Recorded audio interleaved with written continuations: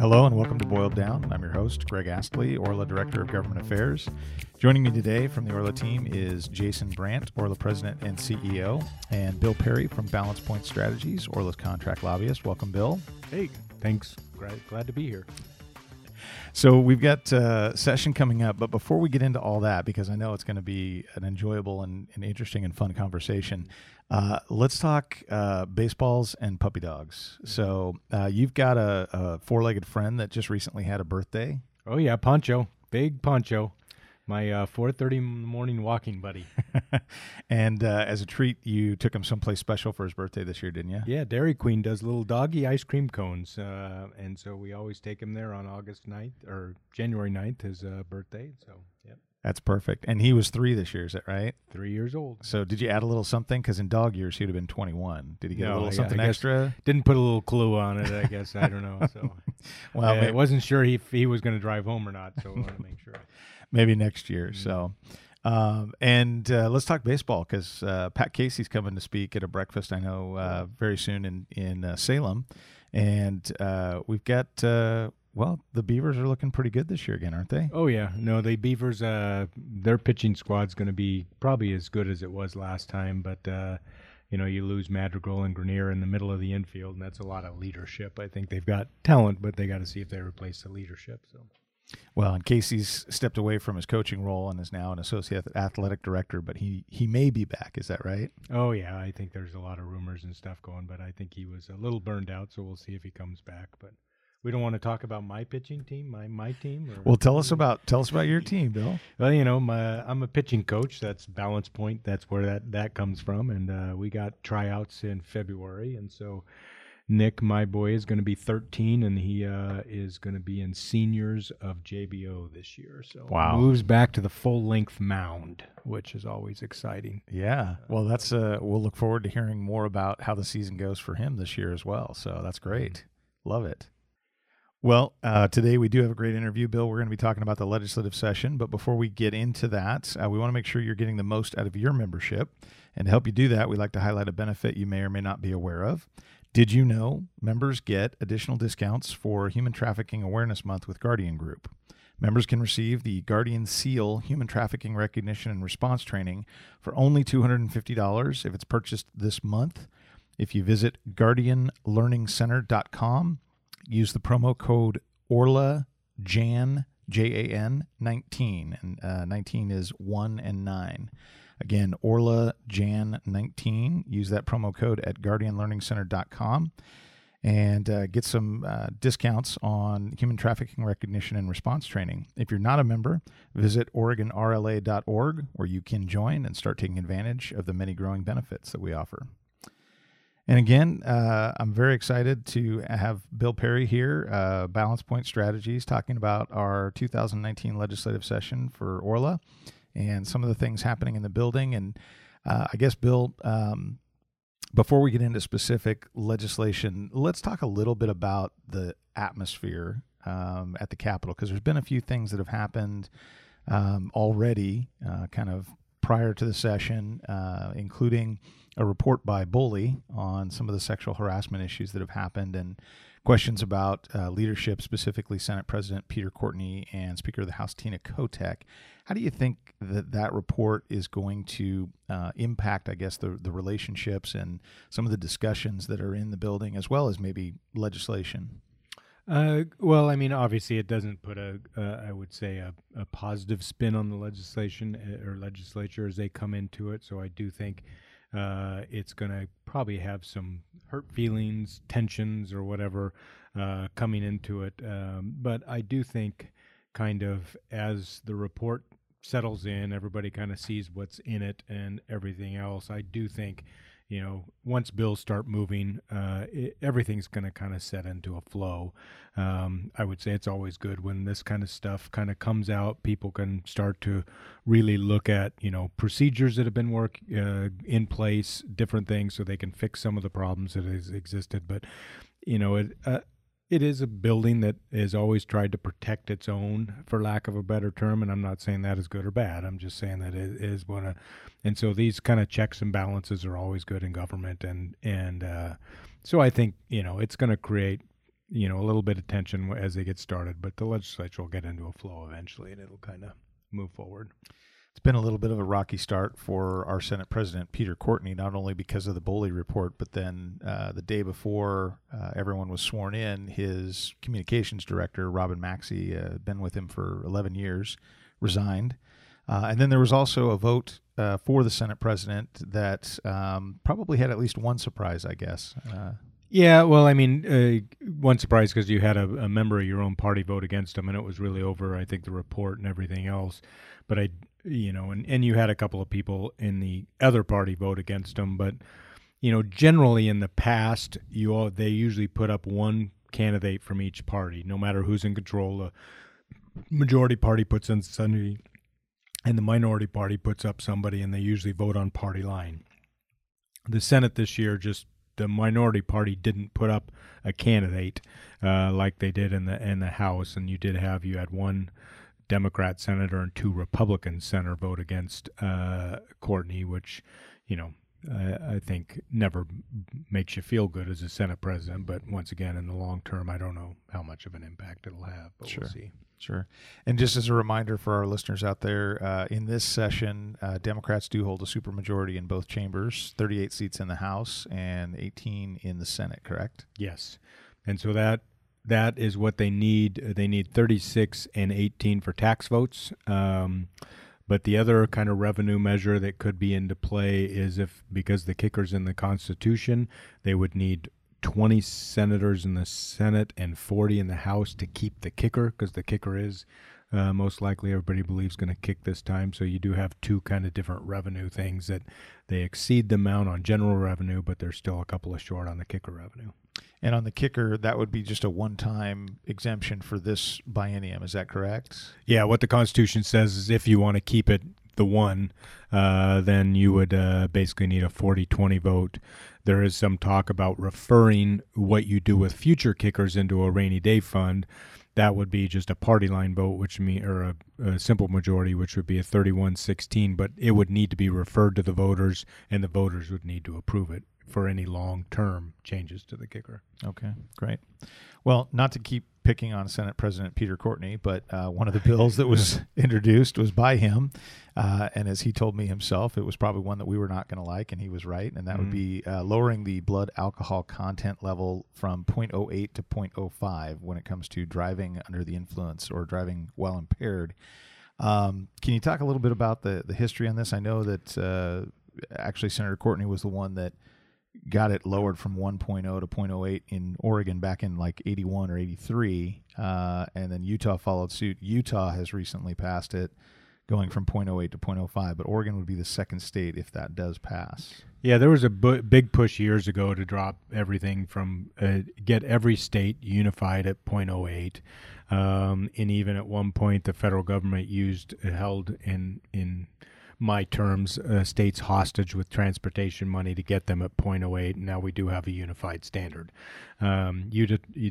Courtney years ago pushed a bill for 05, but it never kind of got any traction. And it's been probably 6-7 years since he's done that, if not longer.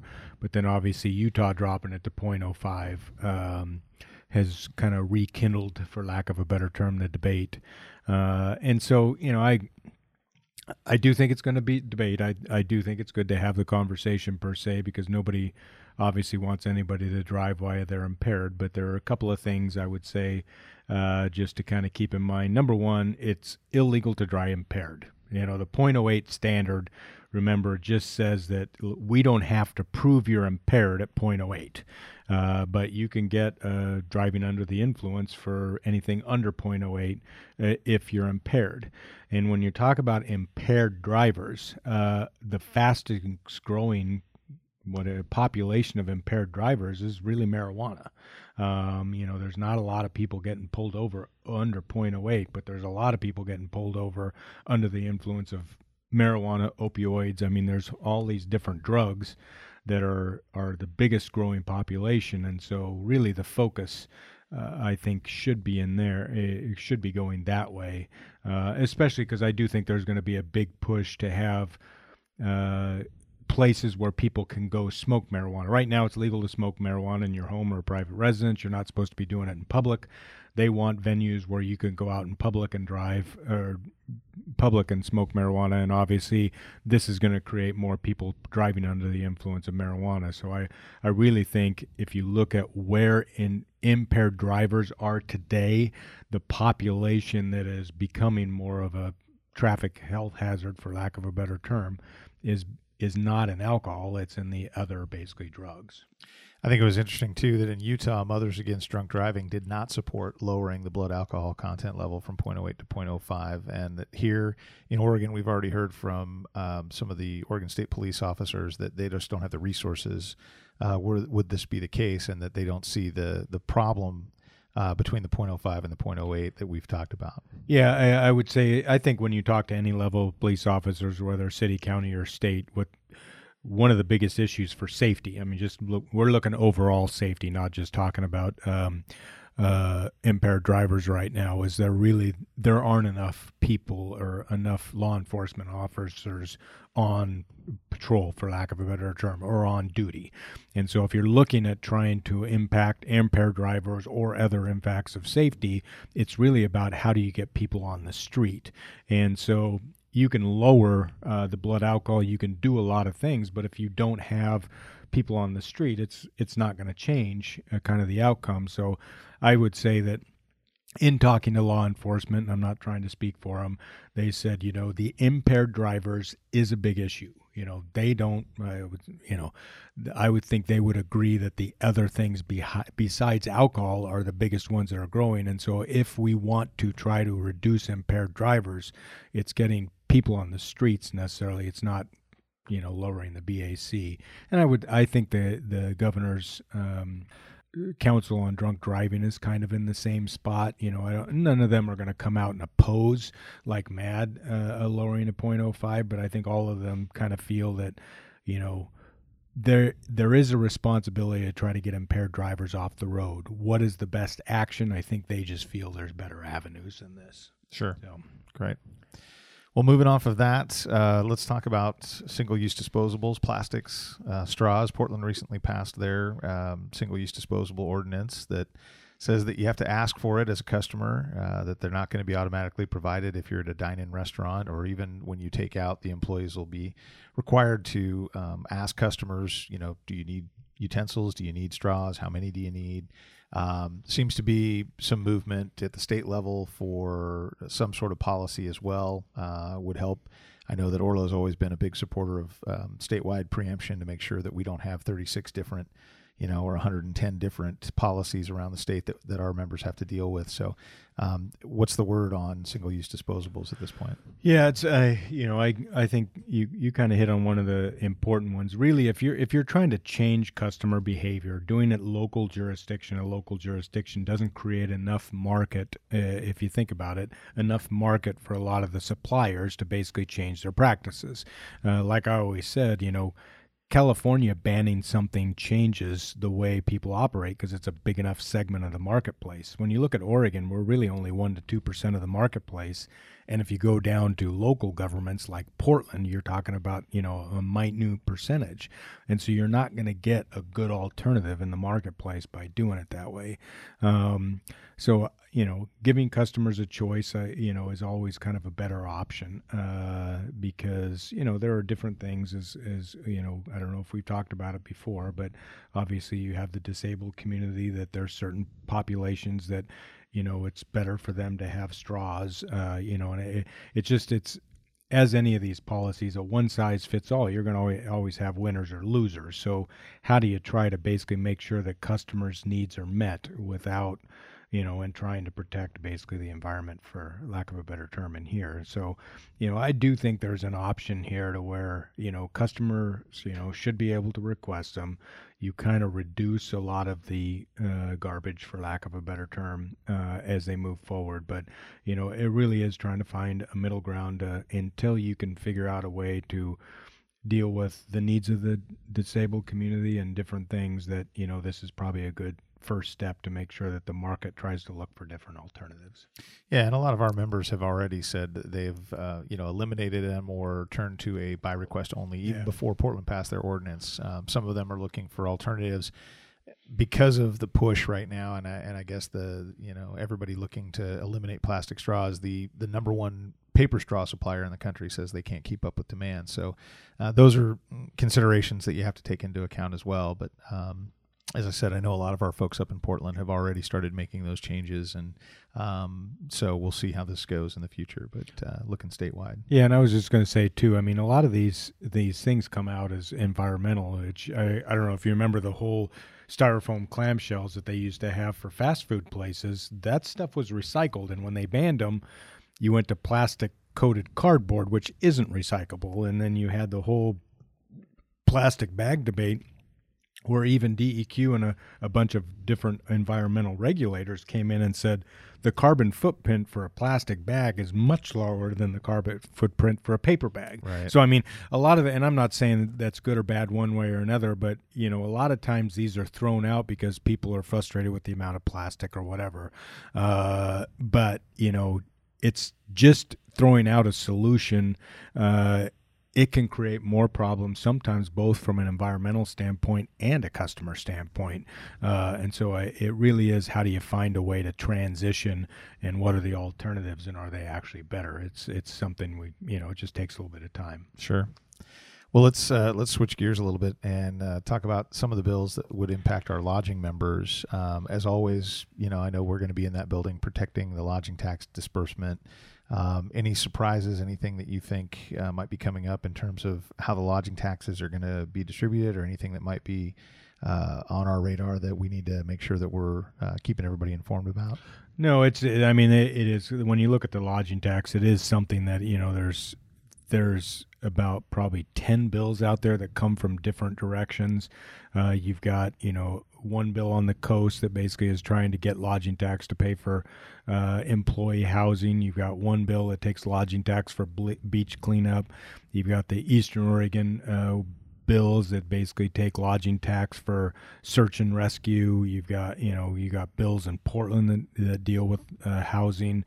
Everybody's kind of got, and then you got one from Hillsborough, which is paying for training for teenagers. So, I mean, you're going to have no shortage of good ideas of how to spend lodging tax, but I think just it reaffirms why we're in the situation that we're in lodging tax, which is, if we're looking about long-term economic development, it's one of the best partnerships the state has, from the state to federal to local. And so it really is, if we're looking at moving forward and trying to, I use the example of on the coast, the lodging tax is not necessarily promoting activities in the summer when people are busy. The lodging tax is trying to get people out there in the shoulder season. So if getting them out there January, February, this time of year when it's not always easy. If you're looking at housing, which is a fundamental problem, I think, with everybody, employees on the coast make a lot of money in the summer. They don't make any money in the winter. And so the question is, if you're trying to provide housing, stabilizing their income year round is better than trying to build extra units, because if they can't afford it in the winter, they can't afford it in the winter. So I really think the lodging tax is doing a lot to protect housing, to do different things, because it's trying to basically make the economy more stable year round, where we have kind of ups and downs in these communities. So, obviously I'm making the argument that I think as some of these problems can be fixed or help be fixed if our lodging tax is left alone and we're able to do the economic development year round. Sure. And then on short-term rentals, because that's obviously a part of what we've been talking about, whether it comes to lodging taxes or code compliance. I know that we've had some discussions with some other groups that are interested in this. What kind of bills do you see around short-term rental compliance? Well, it's really going to be about the collection of the taxes. I think will be the first, because I think it's the most obvious that the legislature, even you go back to the 2003 when it talked about, it talks about transient lodging, it talks about, hotels, inns, bed and breakfasts, houses, or rooms in houses. It's always been that the lodging community is basically considered all those different options. But I think when you look at these home sharing platforms, there's been a few of them that basically think that they don't have to pay the lodging tax. And I think the legislature and others have been pretty clear that they have to. And so, it's just trying to get them into compliance, and it's something we've been working with the cities on. But as we've said, safety is also a factor, and I'm not sure that putting somebody in the attic is the best thing at all for the customer base. They might get a cheap room, but what happens if somebody gets hurt or if there's a fire? And so we just need to make sure that when somebody stays in Oregon, once again, I don't care if it's in a hotel or a house, that they feel they basically are safe. And so I do think there's going to be some sort of regulation, but it's too hard to tell at this point in time, where that's going to come from. But I think they do need to start making sure that everybody is regulated equally. Yeah. Well, if you're going to be doing commercial activity in your home, then, you're a business and you should be treated as such. So let's talk for a minute about paid family leave, because I know that was a hot topic. We've been talking about it in our regional meetings for the last year and a half, that, this was going to be probably one of the top issues, but it actually has kind of moved down the list, and we'll talk about kind of the 4 big issues after the break. But paid family leave, where do you think that's going to be this session? They'll obviously have it as a discussion, but it is a tax, so it's just a question of who gets taxed to pay for it. And they've got some bigger taxes that they want to deal with, and so I think it's just going to depend on, as you look at the leadership, how many taxes do they want to tackle this time. And I do think at this point in time, it probably is a tax that gets pushed off till the short session. But, if they solve, for lack of a better term, all the other tax issues in the next 3 to 4 months, and they have time, then they could tackle it this session. But I just think it's probably the 4th or 5th priority as you look at tax votes for the leadership. And so it's just a question of how many of those they want to take. We're going to take a quick break, and we'll be back with more of Boiled Down. Are you in need of quality alcohol server training and certification? Oregon Restaurant and Lodging Association pioneered online server training in Oregon. Approved by the OLCC, Orla's online alcohol server training allows you to get training when you need it, available 24/7. Training and exam costs only $18 and is valid statewide for 5 years. Get started today at OregonAlcoholServer.com. All right, welcome back to Boiled Down. Again, we're joined by Bill Perry with Balance Point Strategies. And Bill, I know you've been around Orla for, forever. But if people wanted to get in touch with you directly, what's the best way for them to reach you? Well, you can go to my website, which is balancepointstrategies.com, or you can email me at bill@bpsoregon.com. Perfect. All right. Well, we were talking a little earlier about some of the specific bills that we think we're going to see that relate to the hospitality industry, but I want to talk a little bit about some of the other bills because as I've been talking with some other folks around the state, some of our newly elected representatives, in fact, we've been talking about kind of the 4 big issues that are probably going to be sucking up a lot of the oxygen under that Capitol dome this session. And so as I've heard it, it's going to be the K through 12 education or education generally. It's going to be the cap and trade, which is the carbon tax, and then housing and tax reform. Are those kind of the 4 areas that you're also hearing, Bill, that are going to be big this session? Yeah, pretty much. And really K through 12 and the tax reform are all going to be kind of one conversation. But yeah. So we know that the governor has asked for an additional $2 billion for education, which obviously means that there's going to need to be some additional taxes levied. Where do we think those might come from? What do we think we're going to be seeing? Well, I really think you're going to, we're going to throw out a few terms, GRT, which is gross receipts tax. You've got a BAT tax, which is business activity tax, which is basically it's a form of gross receipts where you don't have to count. You subtract your inputs and you just kind of whatever value add, you get taxed on that. And then there's a commercial activities tax like they've got in Ohio. Those are kind of be the different forms of taxation. And really, when you look at it, it's, I'm not a tax expert, I'll say that, but you got Ohio as a model, Michigan as a model, and New Hampshire as a model. They've done some sort of these broader taxes. And in essence, if you basically tax consumption and not profit, it stabilizes your tax base. So over a 10-year period, it'll probably raise about the same amount of money as an income tax, but it's not as volatile, which is really what they're trying to get at. Yeah, and that's always a problem for Oregon because we rely so heavily on the income tax without a sales tax that when we do have a recession, for example, it tends to hit us a little bit harder and take us a little bit longer to recover from that. So, and so basically they're going to have that conversation, but I do think that there's enough people in leadership that realizes if you just pull $2 billion of new money out of the process, it's going to hurt the economy. I think there is enough people, I think, that feel that way to where I don't think that that's kind of what's going to happen. So I do think there's going to be, the intent as of right now is do some sort of a trade-off where you do some sort of a general tax and you reduce the income tax somewhat. Now, what's somewhat, I don't know. Do you get rid of the corporate tax? Do you reduce all the rates by 20%? Those, and you're really talking about businesses here. The business will get the gross receipts tax and they would get the rate reduction. And so by saying all this, I hope nobody believes that I'm supporting one option over the other. I'm just trying to say where I think leadership is at.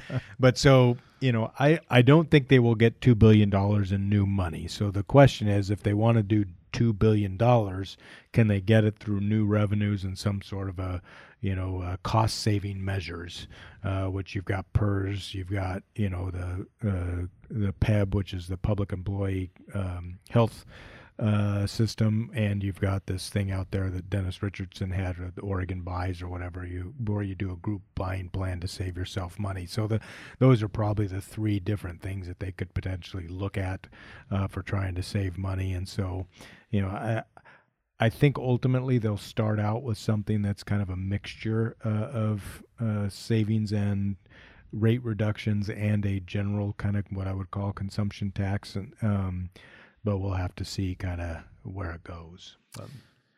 And the governor's also proposed some additional money to deal with the housing crisis. We've talked a little bit already about short-term rentals and housing on the coast, and really it's an issue all over the place. But we're hearing things, rent control, no-cause evictions, those kinds of things, and obviously not necessarily a direct impact on our members as far as coming in the back door or the front door, but obviously for employees and workforce development, housing's a huge issue. So any insight into any of the housing bills that you think? No, I do think because of obviously what happened last session and everything, they will have some sort of a cap on increased rents. And personally, I haven't been involved in this debate that much, so I'm not an expert, but I do, it's one of those things. If you set a 9% cap, which I think has been bantered around, the question is that not everybody raises their rent every year, but I think you'll get a group of people that will basically raise up to the maximum every year just because they're afraid when they need to, they can't. And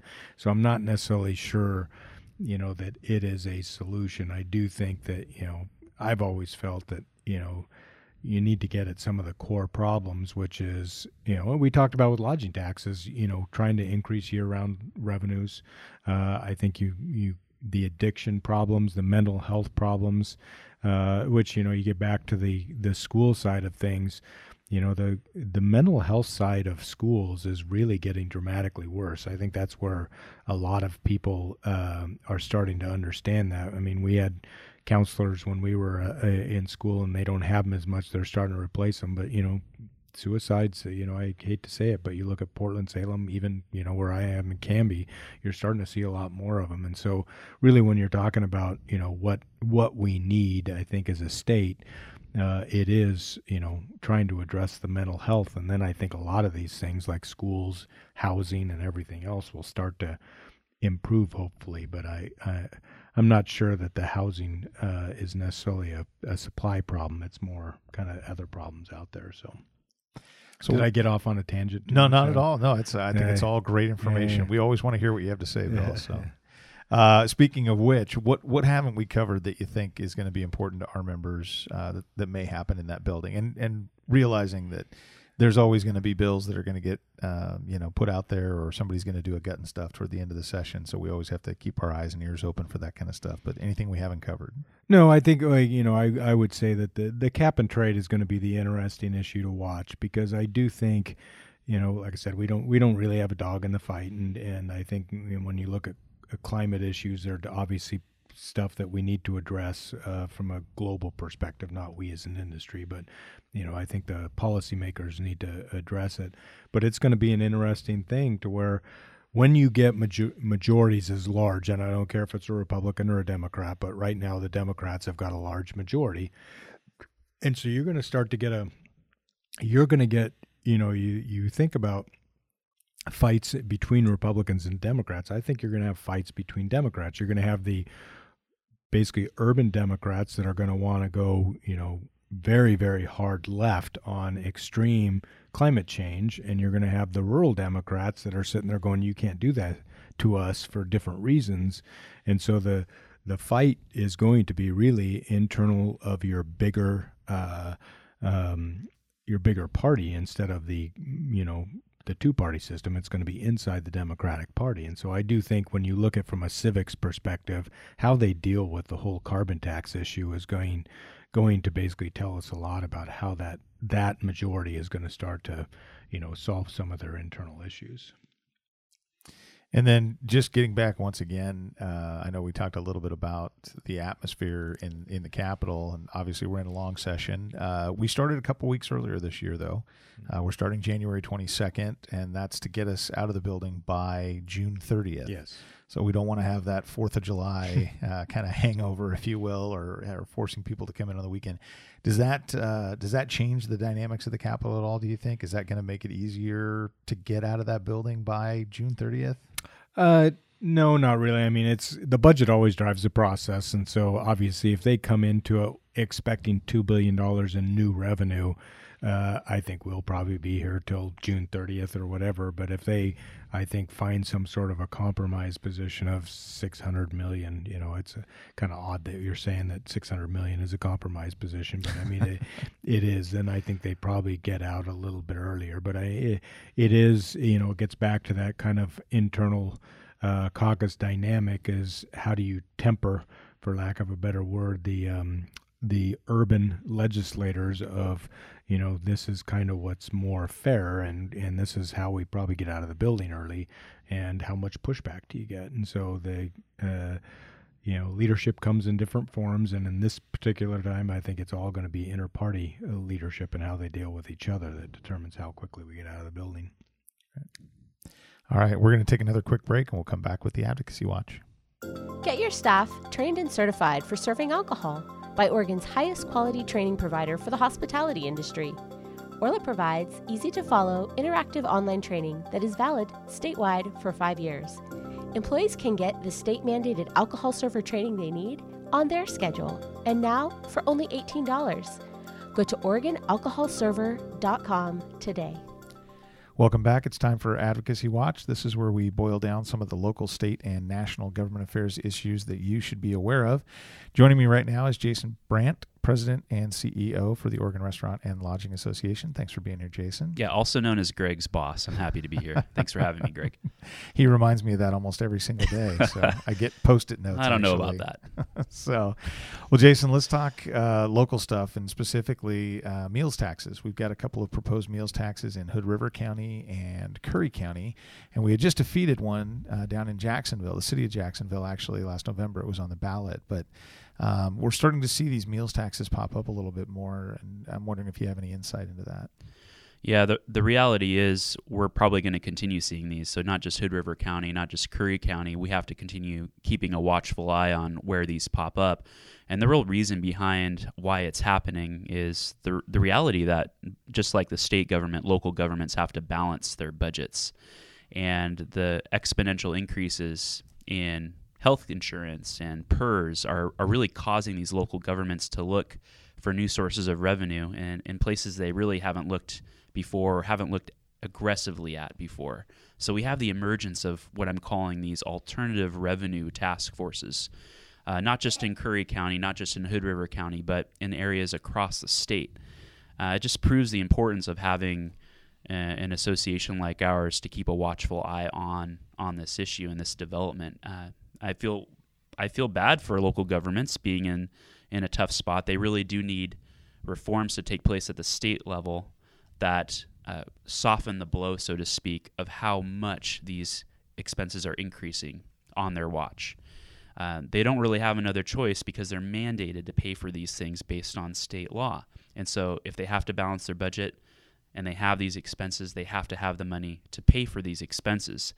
We don't think it's fair for that to be on the backs of one industry, and that being hospitality. So we will continue defending the rights of our members to stand up and say no to these proposals.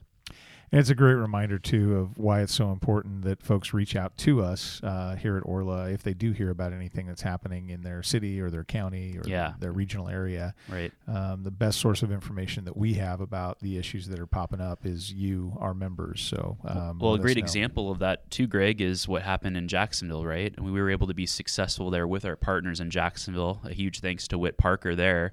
A perfect example of a leader who stepped up, informed us of the issue, the challenge in front of us, and then also provided the leadership on the ground. We were able to pool and complement his effort with Orla resources to get the win and ultimately defeat the tax on the November ballot. So that was exciting. Yeah, and it says a lot about Whit as a person because he's not even in the hospitality industry, right? He's owner and editor for the Jacksonville Review paper. And so it was an important issue to him, though. And as you mentioned, we really owe a huge debt of gratitude to him. So let's shift gears for just a second and talk about something, some good news we got out of our friends up in Washington State.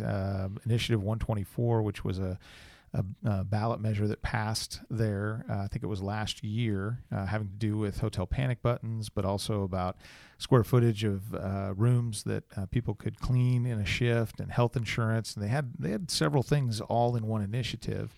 And I know that American Hotel and Lodging Association, our friends at the Washington Hospitality Association, and Seattle Hoteliers all got together and appealed that ballot measure passing, and we got some good news on that recently. Yeah, a big congratulations to our partners in Washington. This is a massive win. They were overwhelmingly defeated at the ballot when Initiative 124 passed, and a lot of us were incredibly concerned about that for the Northwest hotel industry. Basically, voters did say in Seattle that they felt like they were voting on panic buttons to keep housekeepers safe, as an example, but also included in the fine print of Initiative 124 was the amount of square footage a housekeeper could clean and a lot of other very burdensome regulations that would have adversely impacted the hotel industry and those very workers themselves and their ability to make a paycheck and bring that home to their families. So a lot of concern about the efforts by unions in Washington to get that passed and their success in getting it passed. In the Northwest, the laws are a little bit different, but there's a single subject requirement saying that when you put something on the ballot, it has to be specific to one subject. You can't, for example, say panic buttons, vote on this, voters in Washington, and then have other things like how much square footage you can clean also included. Those are separate subjects. So a lawsuit was filed, which the folks in Washington recently won on a 3-0 decision. So overwhelming decision, not something you always see on appeal, but very excited because they had lost the original lawsuit. It went to appeal, and now they have a situation up in Washington where they're working through the process, but ultimately Initiative 124 has been deemed illegal by the appeals court up in Washington. So we're very excited about that. That could have wide-ranging positive impacts on us here in Oregon, given their success in Washington.